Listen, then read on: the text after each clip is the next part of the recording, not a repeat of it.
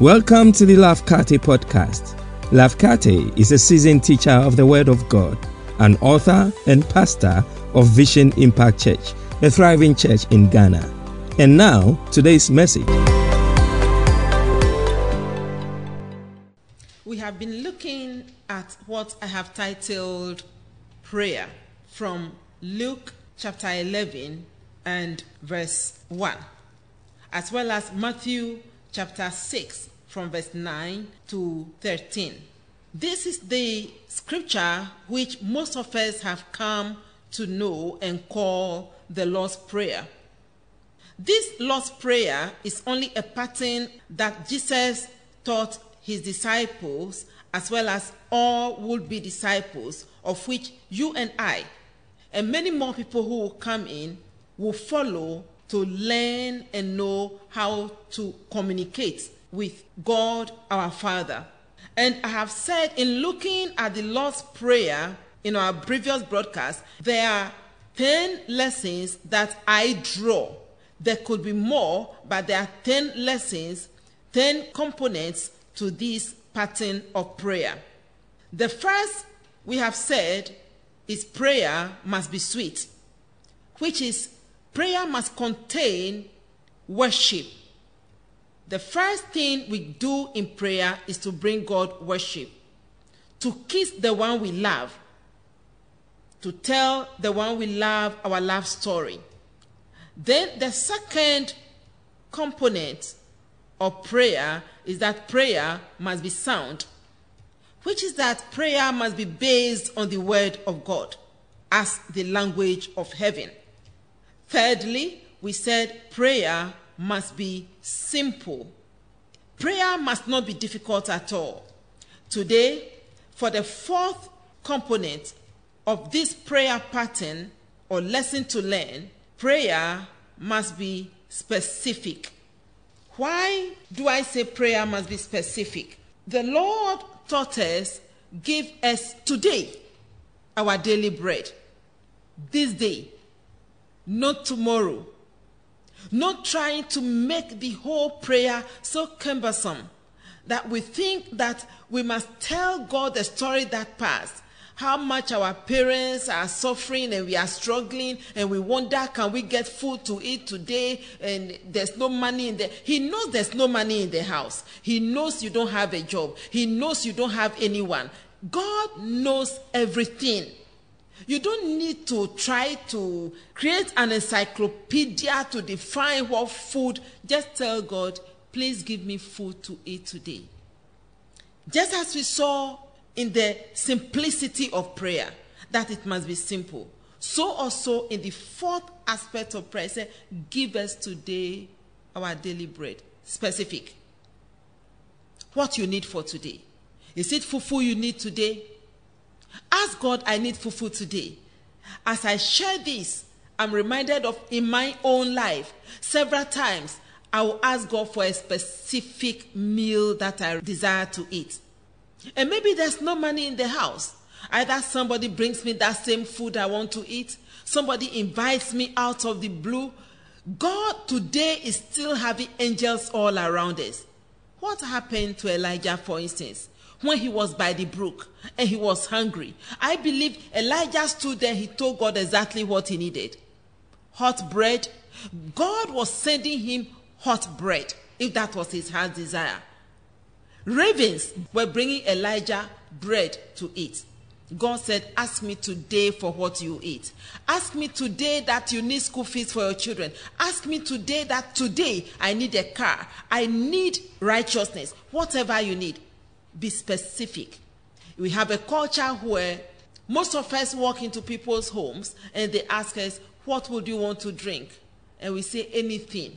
I believe that when we walk around with the mindset that we want anything, nothing good comes our way. Because what is anything? You must know what you want. Even God said, delight yourself in the Lord, and he will give you the desires of your heart. My friend, God wants you to talk to him. He is a loving Father. He wants to hear your heart. And there's no reason why in prayer we should be afraid. We should just tell God exactly what we want. Anything is not good for you. You are a child of God. You are an inheritor of the possessions of heaven. Whatever Jesus Christ has is mine and it is yours. And so you can go in and tell God exactly what you want from him. Heal my sickness. Heal this sickness which I can talk to no one about. He knows. There's a man in the Bible whose story I like so much. When I think of somebody being so specific in what they want. In 1 Chronicles chapter 4 and verse 10, the Bible says Jabez was more honorable than his brothers. Jabez was born in pain. The mother gave birth to Jabez in pain. And whatever made her go through that pain caused her to call her son Jabez, meaning pain. Because he said, I gave birth to him in pain. But one day Jabez got up and he cried out to the Lord of Israel. And he said to him, oh, that you would bless me and enlarge my territory. Let your hand be with me and keep me from harm, so that I'll be free from this pain. What is your pain? This pain is a specific thing. What is your specific pain? Jabez's specific pain is mockery. I believe people mocked him. They hear his name and they will laugh at him. So he was walking under shame. He felt intimidated. He was afraid for his life. People may see him in town and throw stones at him. And maybe the enemy is throwing stones at you. So you are at a little corner. Life is not treating you well.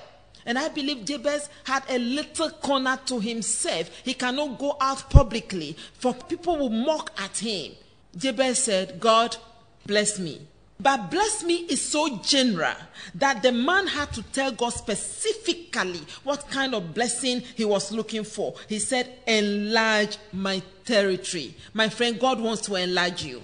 You have been where you are for too long, and life is dynamic, and you have a big, huge God, a progressive God, and he wants to take you to another level. He does not want you to mark time. He does not want you to stand still. Your life cannot be stagnant. If you find your life being stagnant, don't be afraid to tell God, enlarge my territory. And place your hand on me. When God's hand is placed on you, it's a hand of victory. It's a hand of favor. It's a hand of progress. It's a hand of promotion. It's a hand of honor. The man said, honor me and place your victorious right hand on me. When God places his hand on you, he will lift you up. He will not bring you down. He will not crush you. He will lift you up. For he's your glory and the lifter up of your head. Your head has been bowed in shame for long. Talk to God. Take away this pain. What is that pain? That you have caused abortions? You are walking with the guilt? The Bible says there's now no more condemnation for those who are in Christ Jesus. Ask him that I've sinned so greatly against you. I've sinned against heaven and against earth. I've done so much wrong against my family and people's husbands or wives. I've stolen, I'm an armed robber. I've done so much wrong, God, and I feel I'm not worthy of you. Please forgive me and take this shame from me. God, enlarge my territory. Jabez prayed a specific prayer. What specific prayer are you praying? I can chronicle volumes of specific prayers that I've prayed. Sometimes it may look as if God is not answering. As I talk right now, I'm reminded of a man who lived many centuries ago by name George Mueller. It was said that 50,000 prayers were answered by God, which George Mueller prayed. Out of those 50,000 prayers, 30,000 of them were answered within 24 hours. God wants to do the same for you, my friend. I am challenged to see the God who is not a stone, he's not a wood. He created us in his image.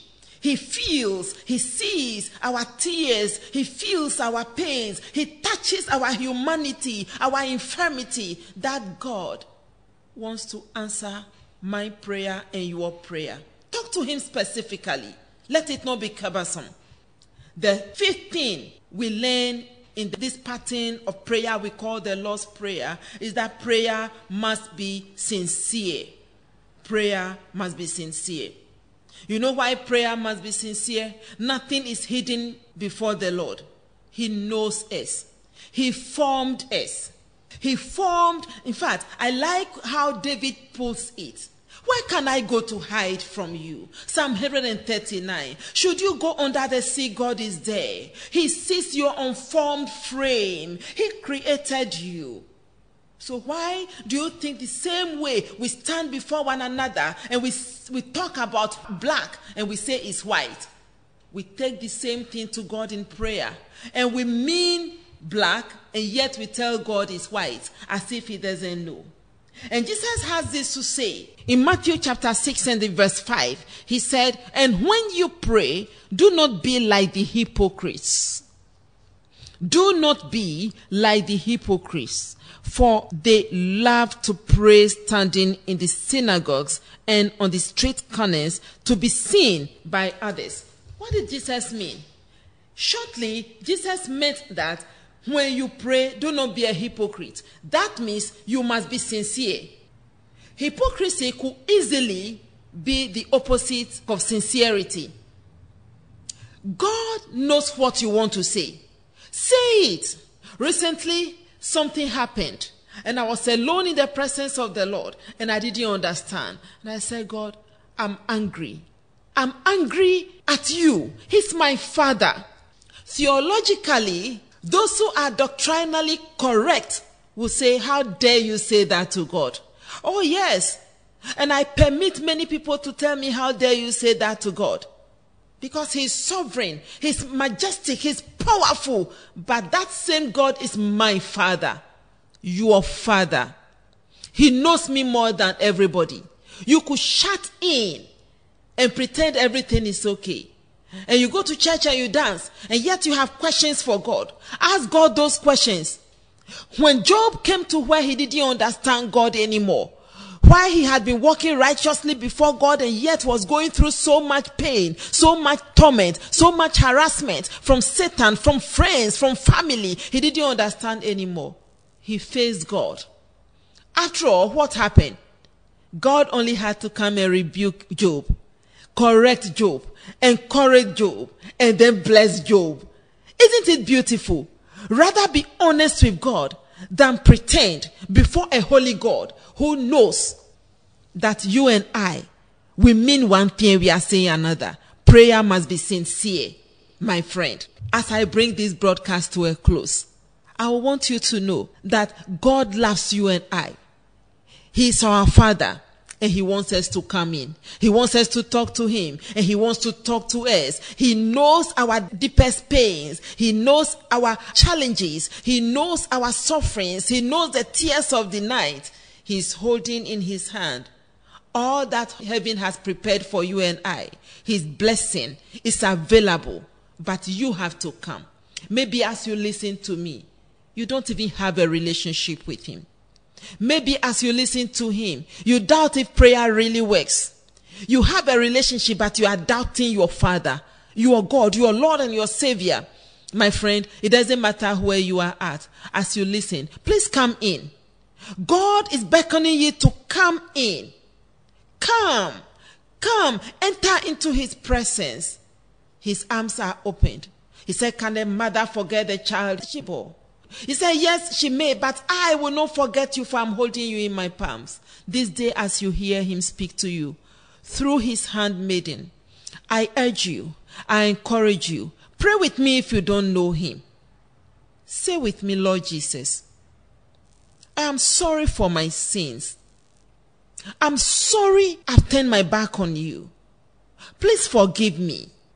Cleanse me with the blood of Jesus Christ, which poured on Calvary for my sake. Write my name in the Lamb's Book of Life. Make me your own. I receive you as my Lord and my Savior. Thank you, Lord. And Father, I thank you for all those who prayed this prayer. Bless them with the blessing of salvation. Bless them and fill them with your Holy Spirit. Make them steadfast and establish them in the faith. Let your favor rest upon them. For as many others who have not prayed this prayer, whatever their challenges that they keep calling on you, give them the grace to continue to stand firm in their faith and trust you that you are the God who answers by fire. I thank you for hearing us. In Jesus' name. God bless you for listening to this message. Make sure to subscribe to this podcast to receive new messages every week. Until next time, remember, Jesus came that you may have and enjoy life, and have it in abundance to the full till it overflows.